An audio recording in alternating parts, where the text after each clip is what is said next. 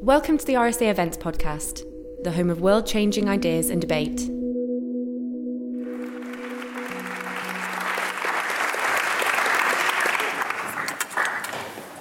Hello, everyone. I'm Sue Pritchard. I'm Director of the RSA Food, Farming and Countryside Commission, and it is my very, very great pleasure to welcome you here to today's very special event. 8 months ago, I sat in my daughter's graduation at Bristol University, and I shed a little tear. Not initially for her, I'm afraid, but for the guest speaker. A tiny woman, dwarfed by the lectern, but whose passion and power and righteous anger reverberated around the Wills building, connecting with the graduands and with the audience alike. And afterwards, my daughter said to me how privileged she felt to have heard that.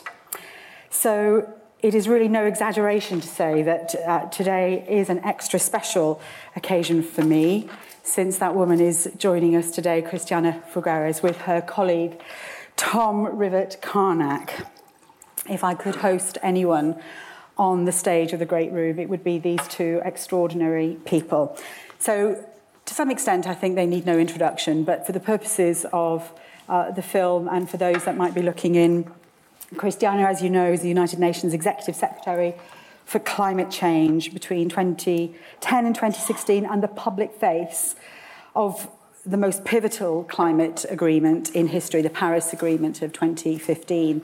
And Tom Rivett-Carnac was Christiana's senior political strategist at the UN, and together they're co-founders of Global Optimism, an organisation focused on bringing about environmental and social change, and co-authors of the book that we are going to be talking about today, The Future We Choose.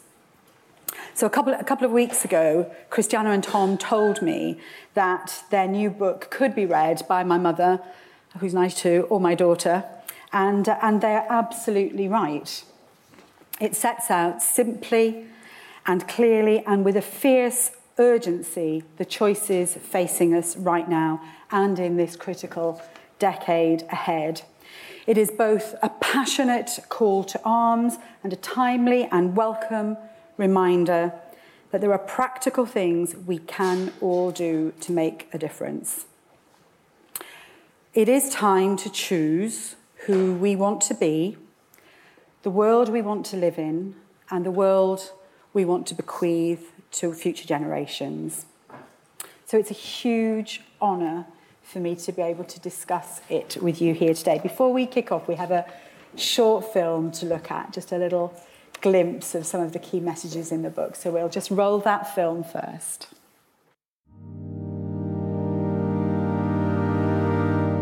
So before we get into the book itself, just tell us all a little bit more about how you both met and how you started that journey to get to producing the book. Christiana. Oh, well, first of all, thank you very much for that lovely introduction. My best to your daughter. And does everyone agree that Tom looks really good in pink? I think we need to get you a pink jumper. It's nice, I like it. Yeah. Okay. So, how did we meet? I had been at the UN preparing the negotiations toward the Paris Agreement for several years, and we were getting perilously close to 2015. And we could see by that time that we had a high likelihood of getting an agreement, which was already quite good news, given the fact that what we had inherited was substantially different than that, which was the disaster that had occurred in Copenhagen in the year 2009, when all countries got together and agreed to not agree, or in fact, they didn't even agree to disagree. And so by this time, several years down the way, we had a pretty good sense that we had the basics of an agreement, which was good. But we didn't think that the common ground that we had woven together among the 195 countries that had to unanimously agree to this we didn't think that common ground was ambitious enough. We thought it sort of reflects where they think they can go now, but it doesn't reflect the future. And it certainly doesn't reflect what science is demanding.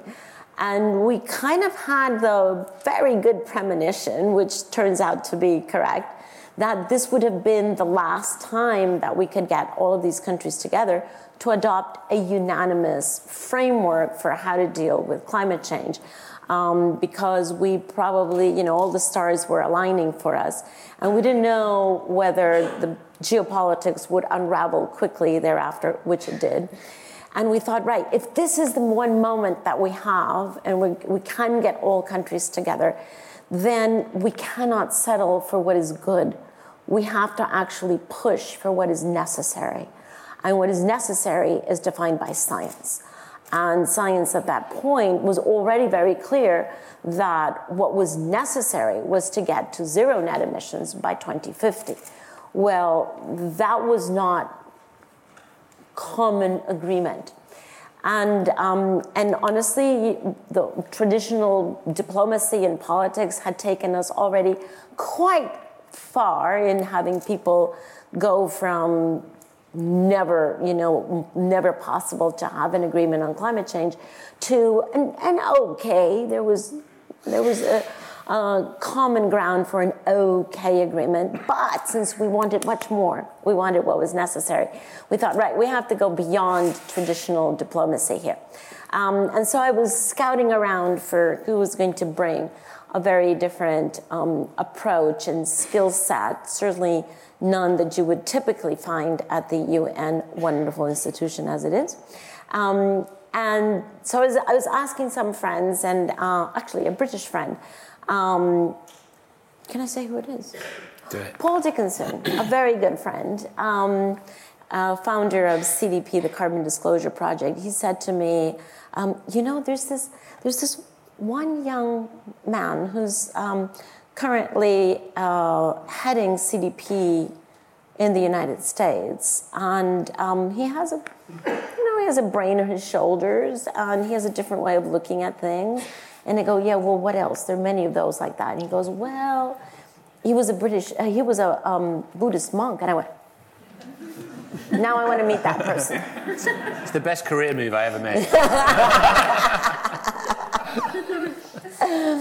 So Paul arranged it so that we could meet in New York, where Tom was living with his family. What's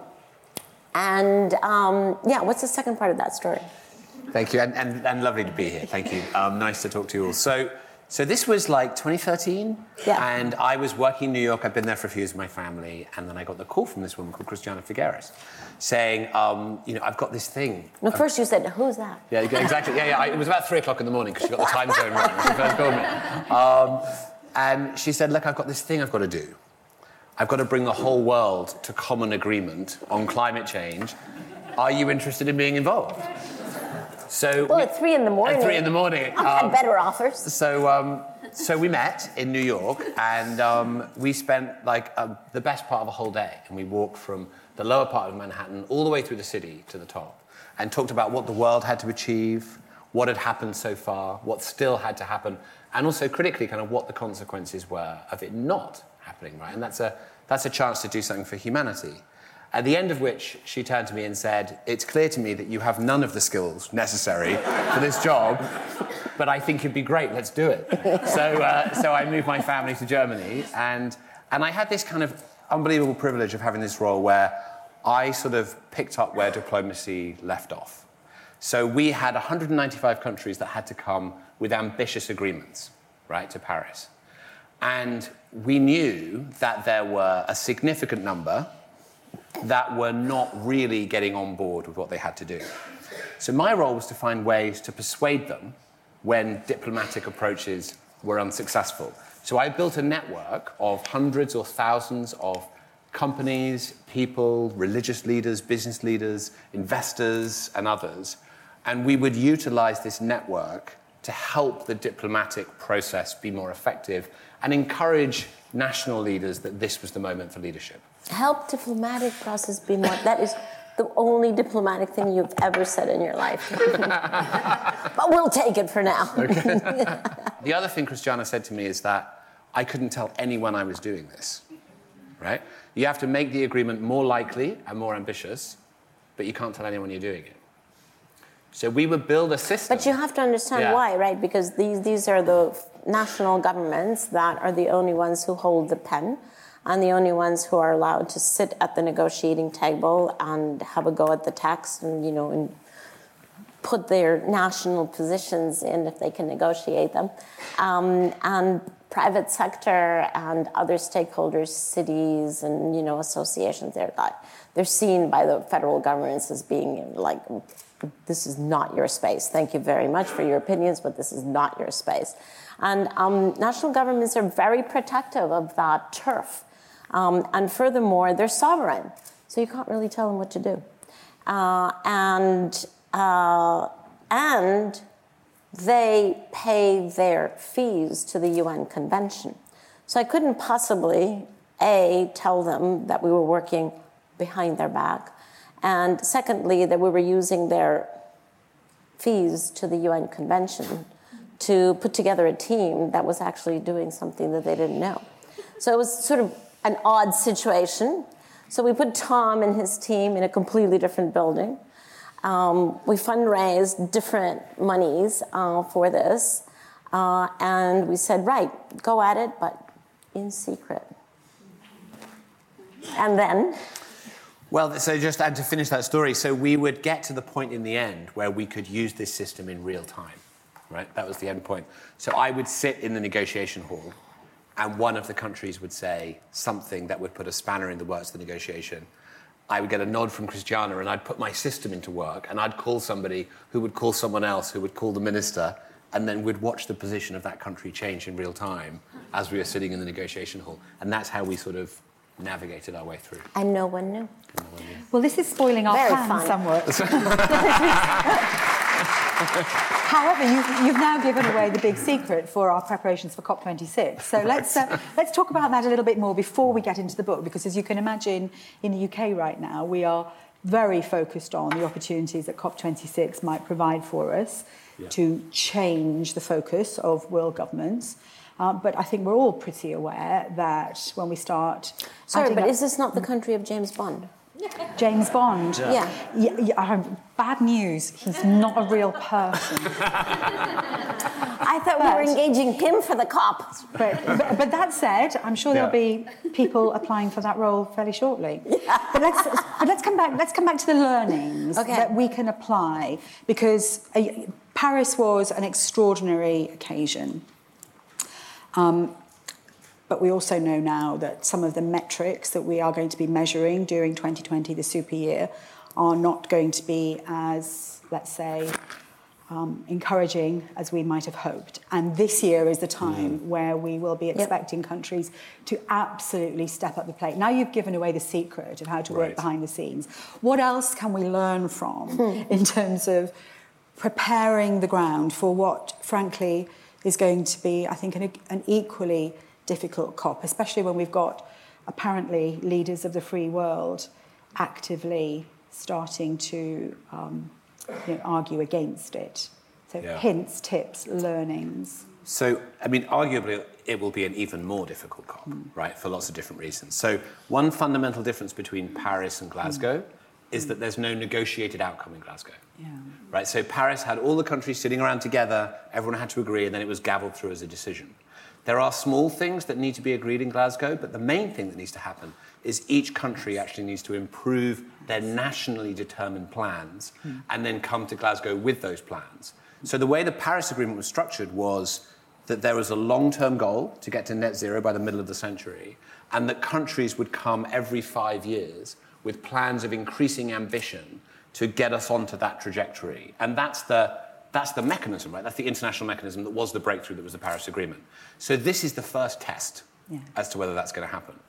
Now, one of the reasons why it's more difficult is because we have a much more difficult political landscape since then, right? You know, the idea that countries can come together and do big things together is less trendy than it was in 2015. And, you know, you have leaders who you know from the outset will not participate. So whatever happens, Trump will still be president. Scott Morrison from Australia will not step up, and neither will Bolsonaro from Brazil. So you have at least those countries who are not going to step up. So a couple of things out from that. One is the UK government has a massive diplomatic job, and they can learn a lot from what the French did in 2015, right? This is a whole of government, everyone outreach, all ministers, all embassies, major diplomatic focus. And I know that the government in this country has a couple of other things on its mind this year in terms of a Brexit trade agreement. Brexit will be a footnote to history, right? This is more important. And they really need to identify that and put the full weight of government behind that. The other thing I would say is, given the reality of the geopolitics and the national governments, it's really important to focus on everyone else in society. So it's really important that part of COP is businesses, cities, investors, regions, everyone else coming along as well to, to open the doors of that process to ensure we can go as far as we can. And the reason why that second bit is so important is because the logic that is at the basis of the Paris Agreement defies the attitude that we had before of you go first and then maybe I will follow, which is exactly what we had before.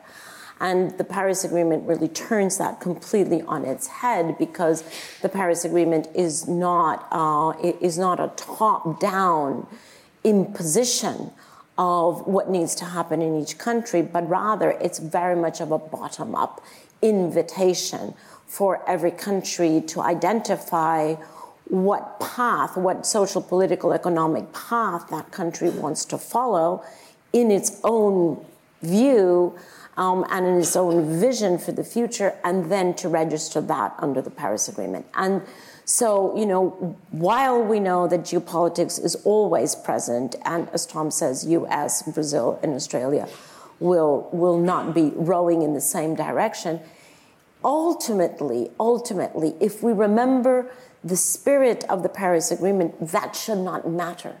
Because it's not about who is doing what and let me see, but rather, what do I want? And most countries have understood that this, sadly, those three countries, have understood or forgotten or whatever.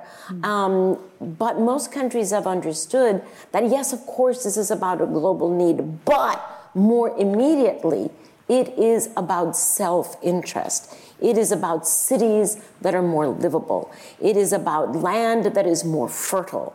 It is about transportation that is more efficient. It is about air that is more breathable. It's about public health that is much better, et cetera, et cetera, et cetera. The list is long. But acting on climate change and reducing the intensity of carbon in the economy is not acting against our interest. If it were, we would not be able to do it. It is actually an accelerant of our interest. And so in as much as we can get, and I think that is where the work of the British government needs to be from here until then, to remind everyone that we are not looking over each other's shoulders. We're not looking at this as a burden. Yes, of course, it is a shared responsibility, but beyond that, it is an opportunity that most countries should not miss on. Mm-hmm. So let's follow that one through just a little bit longer.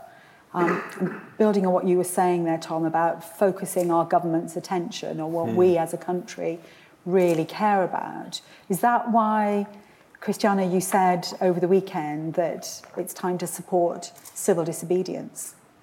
Well, I think civil disobedience has a huge role to play.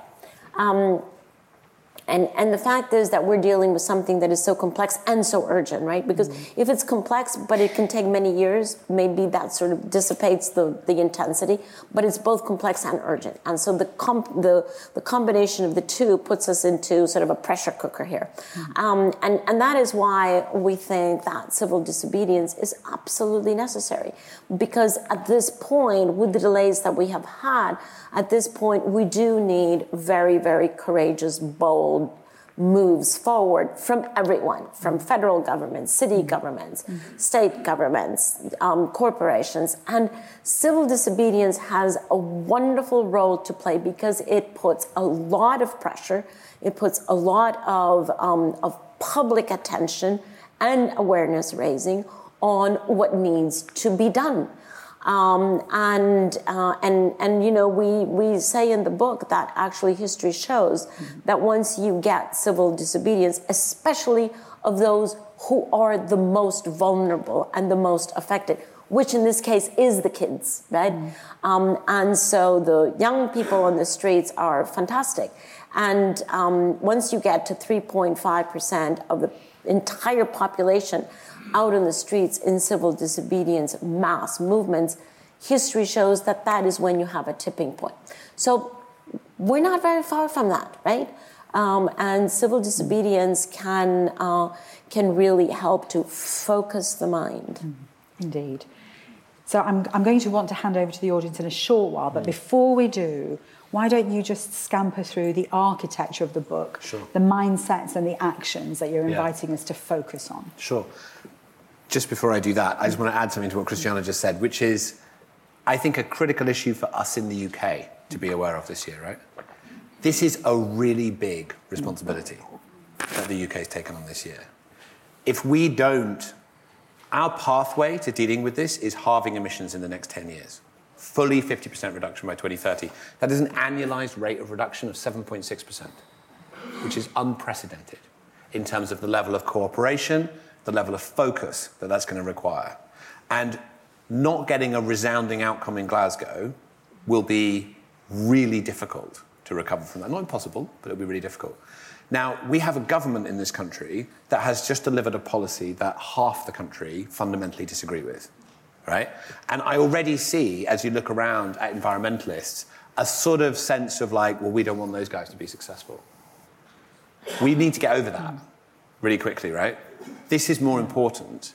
And so for those of us in the environmental community that are kind of looking at this and thinking, well, you know, they're not really serious, etc., and they've done all these other things, we need to find a way past that so that we can collaborate and be constructive in that debate, because this is the critical moment to do that. Excellent. So just to your question about the book. So we have three different sections in the book, very broadly. And that's partly why we wrote it now, right? What I just described about that critical moment and these 10 years, this once-in-humanity opportunity to get on top of this in the next 10 years. In the first part of the book, we take you on a kind of immersive journey to what life will be like in 2050. So my kids will be younger than I am now in 2050, and we are standing at this fulcrum between these two completely different worlds that are just a few decades away, that are characterized by much of the detail that you saw in that video at the beginning, right? Very different worlds that it's really hard for us to realize just how unique this moment is and just how different they'll be in most of our lifetimes. The middle part of the book, we take aim, or we appreciate the fact that that's kind of a lot, right? For us to realize that sense of responsibility for us who are here now as the generation that are making the decisions at the moment, right? And how we face that, particularly when we don't know exactly what to do about it, is a really critical issue. So in the middle part of the book, we talk about how do we as human beings show up for this?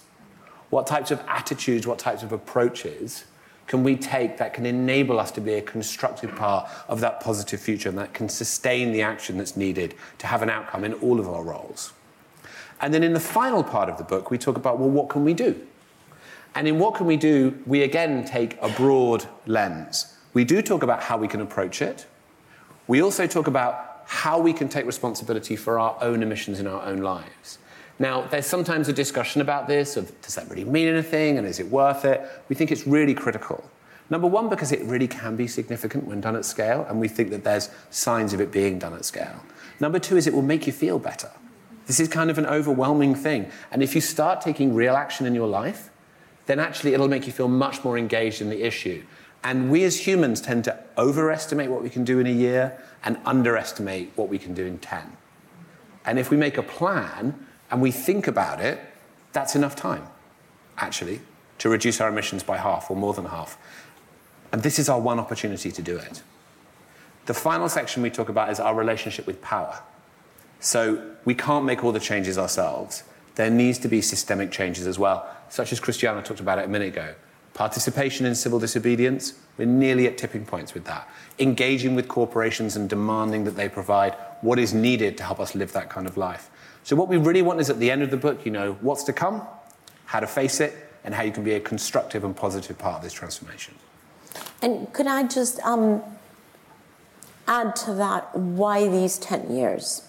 Because we don't realize that we are just about to flow over the guardrails of what is manageable in society, in the economy, and in fact in our physical infrastructure. So over the next 10 years, starting this year, in which we should descend our emissions, over the next 10 years, we will be either unconsciously, if we don't do anything about it, because all our unconscious actions are actually fundamentally a choice, even if it's unconscious. And that unconscious choice over the next 10 years would put us into a certain path.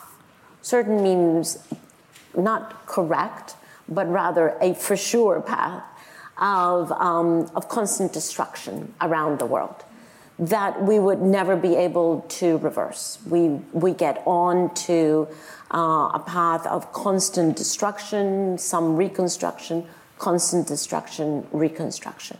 That would lead to unbearable human pain and economic destruction. In 2030, if we have not gotten our emissions down to half of what they are right now. Now, the amazing thing is that before 2020, we actually didn't have the technologies that are the solution, for example, renewables and all of the other technologies. We really didn't have them at competitive prices that put them at our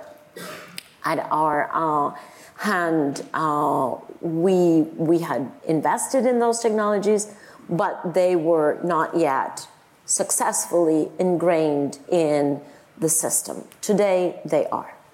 Secondly, we do not have the capital accumulation that we have had since 2008. We have a capital accumulation in the markets that can really be shifted quite quickly if we decide to do so. And thirdly, we were only experimenting with the policies. So today, for the first time in human history, we have the technologies, the finance, and the policy that all together, if we align them all together, we can get to 50% emissions by 2030. So here is the summary of that. Before 2020, we could not have done it, but after 2030, it's going to be too late. Our children can do nothing about that. It is about these 10 years. It is these 10 years in which we are actually determining the future of humanity and of the planet. So no pressure, just let's get it done. Well, let me just press you one more time before we open this conversation up. Can I add one very quick point to what you said? So just to add to that, and I think this is also an important element to it, there is enormous progress happening at the moment. And that's not always evident when you kind of look, another good day and the drop of the price of solar panels isn't always the front page news of every newspaper, right? But most days are good days in that direction. Right now, 49% of global GDP is already covered by a target to be at zero emissions or near zero by 2050. Electric vehicles are doubling every 18 months to 2 years. The technology and the stuff, and it's easy to forget that only 15 months ago, Greta made her first speech at the UN, right? The rate of change is unprecedented. So many of these things are already unfolding, and we're really in with a shot to do this. We really do feel positive about that. So I'm just going to take a therapeutic moment, if you don't mind. Let's pretend nobody else is paying attention right now, because I absolutely want to sit square with you with this commitment to stubborn optimism and radical regeneration and a belief in abundance.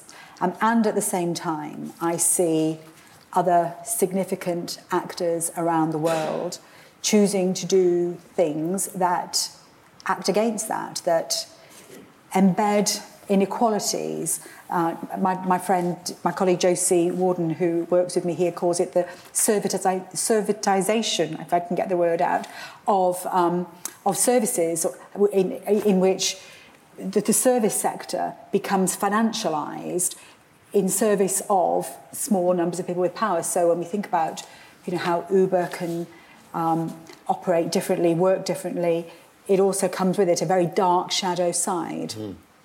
So I suppose what I'm asking is how we can hold on to our stubborn optimism and commitment to regeneration at the same time as we must notice that there are other forces who have different versions of a future which serve and protect their own interests and are not working towards the same fair and just transition that we're talking about here. Yeah, and I mean, obviously, like everything else in life, there's no perfect solution. And so, because you mentioned Uber, let's just, pick on them for a moment. Yes, there are many negative effects of the current practices of Uber. However, that does not mean that they cannot improve with a heck of a lot of feedback that they're receiving from the market. And B, if you go, step one up on that one, what the company Uber and many other of these shared companies are actually moving us toward, definitely, tripping over many difficulties, but the movement, the direction, is actually a very interesting direction. Because once we as a global society begin to give up our need to own 4 wheels or 2 wheels or 3 wheels, whatever, once we, and in industrialized countries, the need to own, and in developing countries, the desire to own, which is perhaps even more of a force. Once we understand that transport, just to take your example, transport doesn't have to be a good, it can be a service. And a service that is actually informed by the best technology that makes it most efficient in terms of both your time or my time as users, but also more efficient in terms of whatever energy is behind it, and in particular, if that energy behind it is actually completely clean, right? So now we have the service of transport because we will all need that. We have the service of transport, but it's much more efficient. It is clean. It gets the job done, and hopefully that comes at the same time as a minimization of transport, right? It doesn't mean that just because we're having more comfortable options for transport that we're then going to do more transport. It should come at the same time as, by the way, we're being forced now through this, little virus to stop a lot of the transport. Well, what if we learn through that we actually don't have to transport ourselves all over? So if you bring all of those forces together and you say, right, we're minimizing transport to the absolute necessary, and the transport that is necessary is actually shared, clean, smart, efficient, well, now we're moving in the right direction, right? That doesn't mean that Uber or any of the other companies are perfect. It does mean, however, that they're pushing us to both think and practice in the right direction. That sounds as though what you're calling for is much greater attention to the ethics of the technologies that are available to us, that the technologies themselves are not going to save us, but if we pay attention much more closely, perhaps, than we have hitherto, to the ethics of those technologies, we might be... Yeah, I mean, I've never seen a technology that was born with morality, right? No. We have to do that. Yes. Brilliant. Okay, look, I'm going to open this up now. Can I just have a crack at your optimism questions? Yes, yes, you can.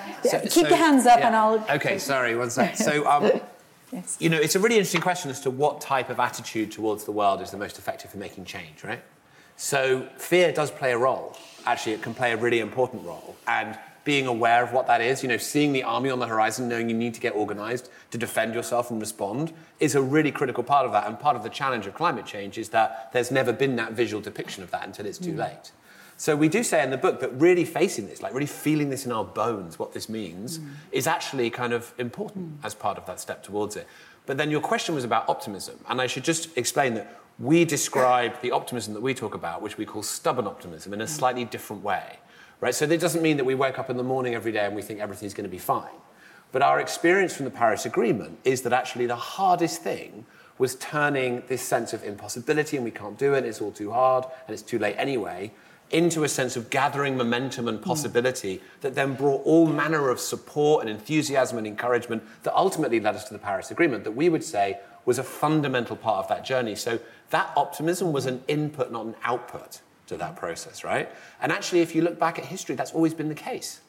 At really dark times, there's been these flashes of optimism and possibility that have changed the world. And that optimism doesn't need to believe that you're going to be successful or even that it's really going that well for you to make the decision that this is the most meaningful way for you to spend your life, and actually you'll be determined and do everything you can. As my lovely colleague Meg Wheatley says, and I think you reference her in the book, at the end of the day, it doesn't really matter how we feel, we just have to keep going. Exactly. Right, and some people like the word courage, they like the word active hope, whatever. Doesn't matter.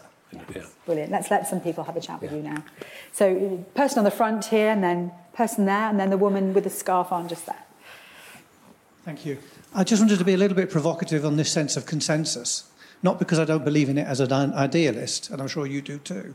But when the world has faced humanitarian crises in the past, it's not required a consensus, whether you take Nazism in World War II, the Balkans, or any other human tragedy.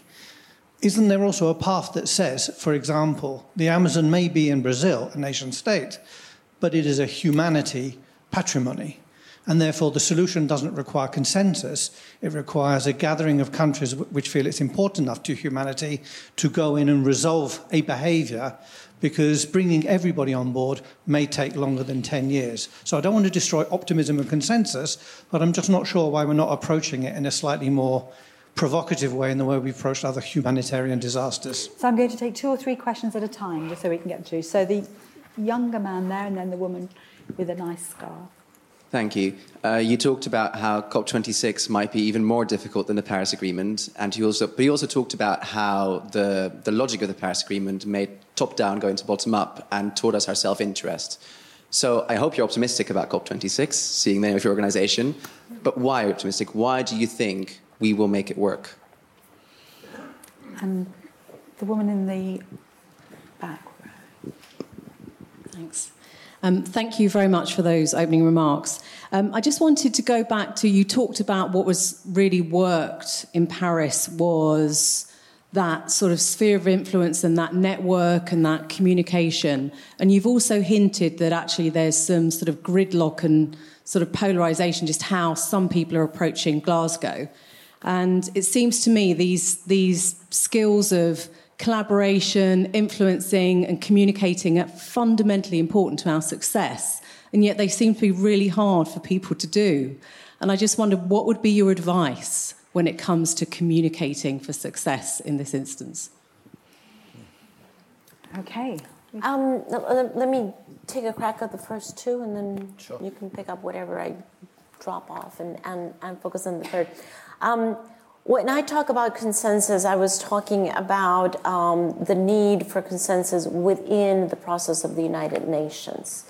And it was very clear that we weren't talking only about the Amazon or only about one ecosystem. We were talking about the entire global economic system. And therefore, since all the participants of the entire global economic system need to have a say, then that means that you need all 195 countries to be there.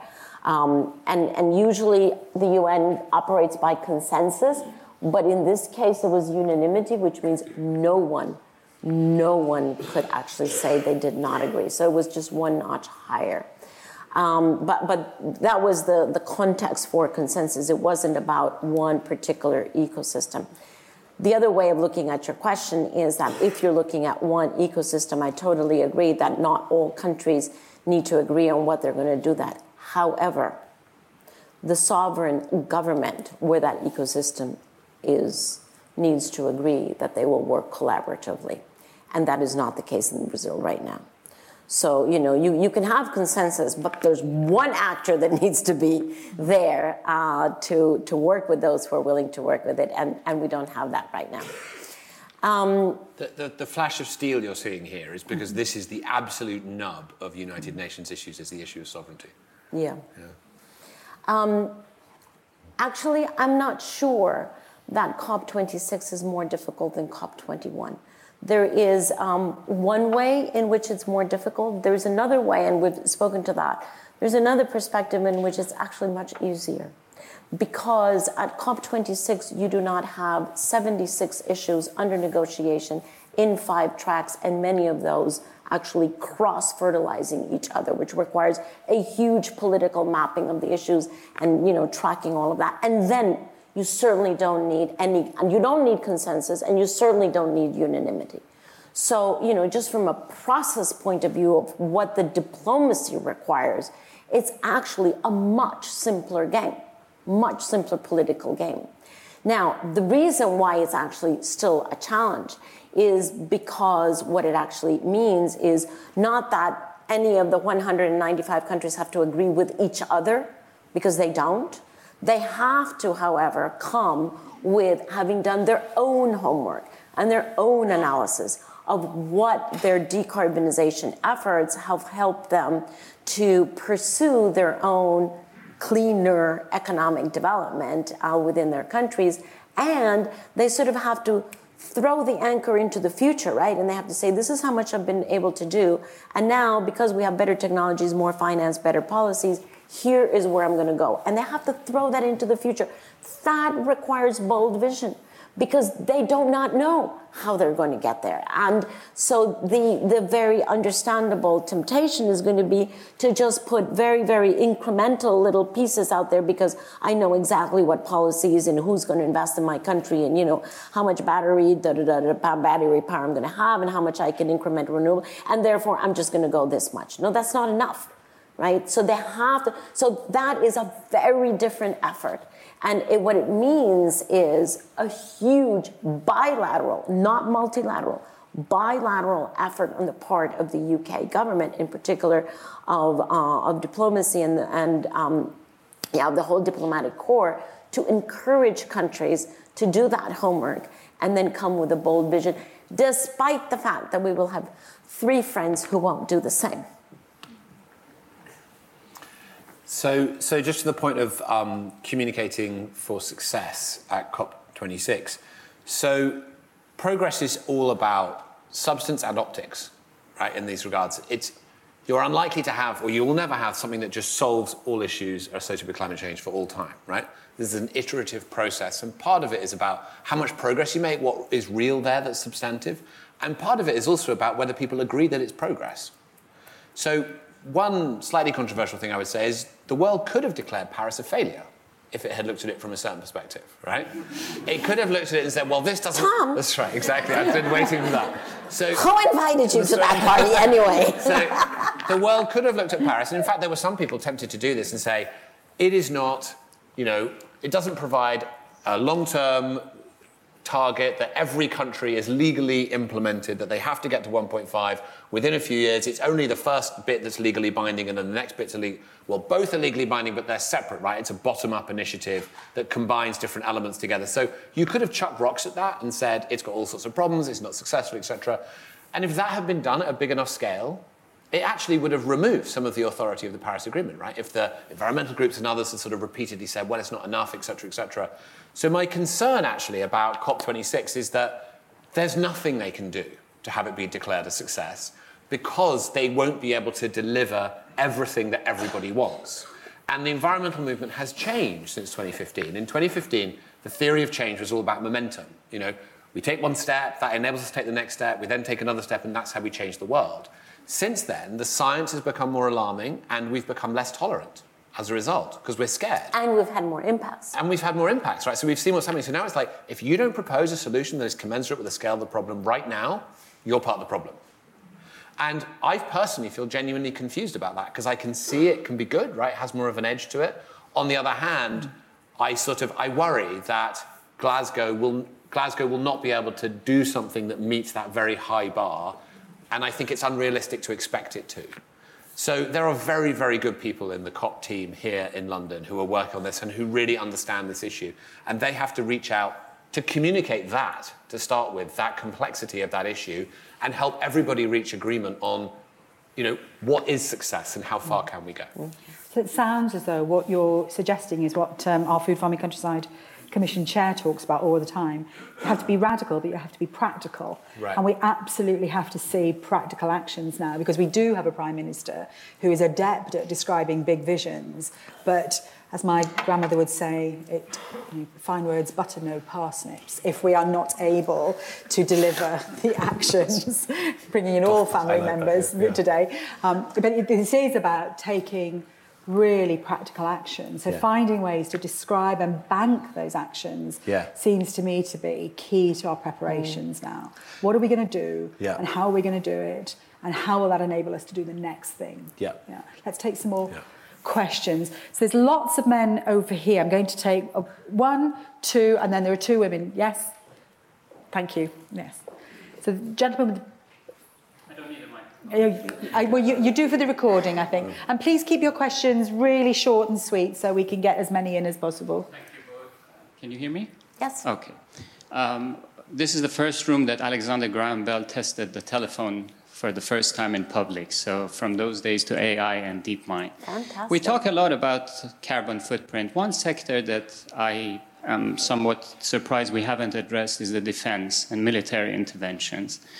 And I recently launched my paper at East West Institute, and I want to ask you both, if you look at the primary, secondary, and tertiary of mobilizing hundreds of thousands of young men and women who are at the forefront of challenges of climate change whenever we face them in the future, and then you see the equipment, the destruction, then the detour of the jets and passenger jets, then the Coast Guard, and then the reconstruction. What is the net effect of the recent interventions? And in my paper, I've proposed a carbon tax and, a sort of measurement of simulation, and how would that be counted in terms of the tons of the CO2 emissions? Because if you look at the past 5 conflicts in the past 20 years, this is the size of 1/3 of Europe burning: Yemen, Libya, Syria, Iraq, and Afghanistan. So how can we add through that as well to your goals?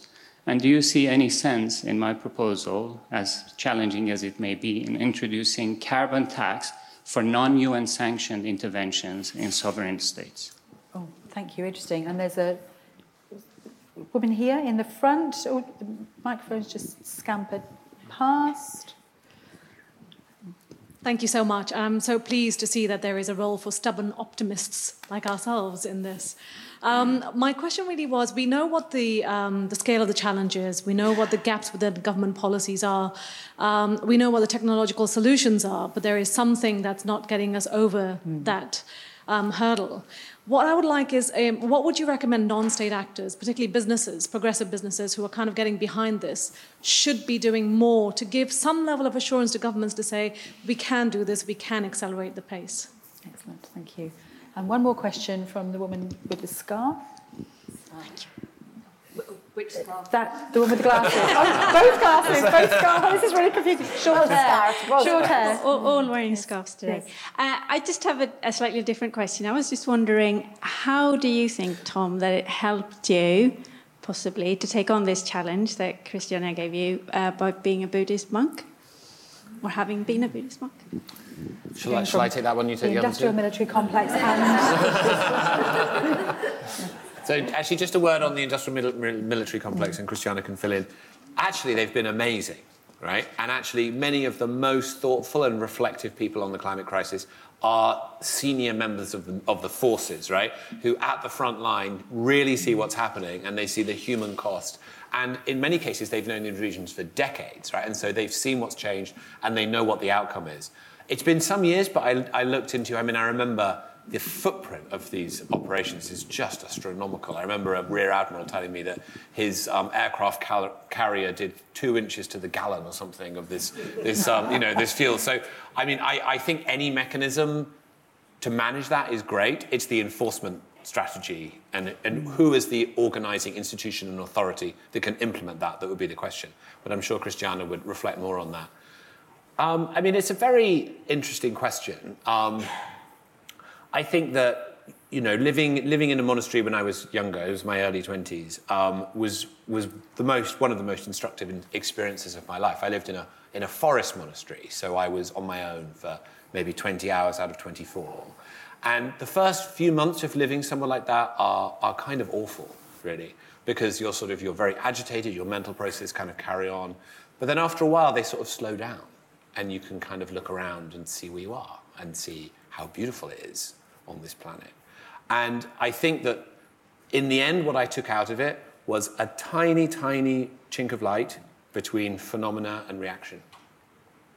And that's actually been really helpful for me, because it's enabled me to have a breath where others have been a bit chaotic. Sometimes. So, as the daughter of both a revolutionary and the only head of state to have ever cancelled the army, abolished the army, I am very qualified to answer your question. A couple of things. First, let me say that perhaps surprisingly, perhaps not, it was the military, the armies of many countries, led by the Army of the United States, who were the first ones to call the fact that climate change is a national security threat. And we were so grateful for that when they were very, very clear about that. Then several armies in Europe as well as NATO, came and supported that with a lot of analysis of how unabated climate change is a national security threat, in particular for those countries that will still have at least portions of their land that are inhabitable, against other countries that whose countries will become uninhabitable. And so we were very appreciative of that. Secondly, it was the U.S. Army. It's very, very odd for me to be saying anything positive about the United States, but you notice all of this is in the past, right? It was the U.S. Army, actually, who was the first army to begin to adopt more and more renewable energy technologies, either for transport or for delivery of equipment that was necessary. And they have continued, even under current administration, they have continued to lessen their footprint because it is cheaper. That's why. Because it is cheaper to have electricity produced by the sun when you're out there, somewhere, rather than have to haul all of this fossil fuel liquids. And in particular, as they always explain to us, the transport of all of those liquid fossil fuels are absolutely a target in themselves. So when you don't have to transport that anymore to your forces, but actually you can have an electricity generated on site wherever you are, makes staging much cheaper. However, having said all of that, the fact is that my father's solution is the best. Because honestly, abolishing the army, can you imagine the cost that we would be avoiding? And if at the risk of going into nirvana, since we're talking about Buddhism, at the risk of going into nirvana, how much better our resources, financial resources, and our brain resources would be used if we didn't have any army here at all. So if your tax is actually going to lead to no armies, I am fully for it. And you were going to come back something. I just wanted to say, what has been the CO2 emissions of the past 20 years, and what is the carbon footprint of that? And then to say, if we were to avoid this in the next 20 years, how quicker we could get to your results? Because if we don't measure it, we don't know what we have added in terms of that. Agree. Can we pick up the question from here about the non-state actors? How can the non-state actors... So that was exactly Tom's turf. I don't know why he doesn't want to answer the question, but that was exactly Tom's turf when we got to barriers in the negotiation, or in fact, where we are now. It is definitely the non-party stakeholders, i.e. everyone who's not a national government, can be so much more supportive, much more nimble, much more direct. City governments have a much more direct contact with their citizens. Corporations are told immediately, either by their shareholders or by their customers, where they should be going. So the feedback and the information to those levels of decision making are much more direct. And it was precisely the convening of all of those that allowed for the Paris Agreement. And now at COP26, where there's going to be a geopolitical, very complex situation, we're actually looking forward to having a beautiful contrast between the political reality, that of course is a reality, and then the real economy reality, that is going to be very different. Because this is going to be very, very complex because of our three friends. But this will actually be nothing but good news. Nothing but good news. Because whether it is the financial sector, the energy sector, the transport sector, on and on and on and on, we will see nothing but good news from this side. So yes, absolutely necessary. And that's the kind of messaging that governments need in order to be a little bit more bold. And if I can take the last question. The reason why I wanted to meet Tom when someone told me that he had been a Buddhist monk is because I have for many years been a Buddhist student myself. And I knew that there's a lot of wisdom, not necessarily in the religion, if you will, of Buddhism, because I don't study that, but I am a student of the day-to-day practices of Buddhism that make us much better human beings. And I can answer your question very concretely. At some point, there was a huge knot in the negotiations because industrialized countries were refusing to accept their responsibility, historic responsibility, and were blaming developing countries that actually all future emissions were going to come from them. And conversely, developing countries were blaming industrialized countries that the industrialized countries had actually caused climate change, which is factually true. It's not ideology. And they weren't even able to talk to each other about this. There was a constant blaming going on and a constant who is the victim of who. And my Buddhist studying at that time had actually made me realize that if you get into the victim-perpetrator role that all of us have in so many different aspects of our life, that victim-perpetrator role is one that is completely impossible to win. Because the moment I accuse you of being my perpetrator, you will not stand still. You will then turn around and tell me that I'm actually your perpetrator only a day before, or a year, or several years, as I was witnessing. And I also realized that I was doing that in my own personal life. And I had viewed myself, or was viewing myself, as a victim, and had pointed very, very clear accusatory fingers at a person, my former husband, who I had identified as being the perpetrator. And it was very clear to me that as long as I embodied that reality, what I was responsible for was not going to untangle itself. And that because what is true at one level of the system is true at all levels of the system, my first responsibility was to take myself out of that victim-perpetrator role.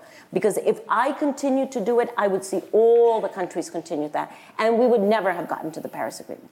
So it wasn't until I did my own little homework, which wasn't easy, and I'm still working on it.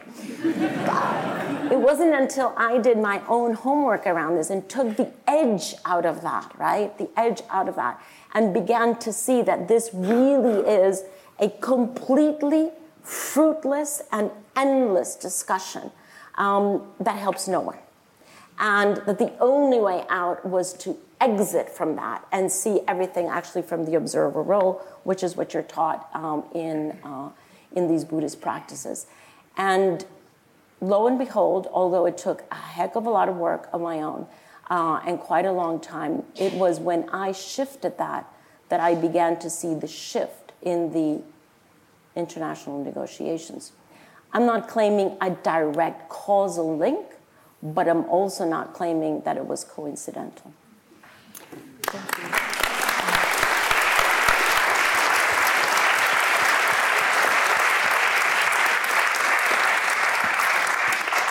think that little moment just illustrates so beautifully the power of acting with passion and with compassion so that we can all create the coalitions we need to make the change that we want. We've run out of time, I'm afraid, and there's going to be some moments for you outside to meet Tom and Christiana, pick up a copy of the book. Mine is already well thumbed. I commend it absolutely wholeheartedly. And follow their progress too on their brilliant podcast, Outrage and Optimism, which is great fun to fall asleep to. It means don't fall asleep for ages, but it is great fun to have. Glad we can help. Yes. And please do keep in touch with us here at the RSA. The Food Farming and Countryside Commission is going to continue to do our work in convening the leadership needed, particularly around food farming and a just rural transition, to make sure those voices are heard in the design and run-up and the practice of COP26 and indeed beyond. So please join me once again in thanking wholeheartedly Christiana Figueres and Tom Rivett-Carnac for that most wonderful presentation this evening. Thanks for listening. If you like this podcast, head to our YouTube channel for inspiring talks, interviews, and animations.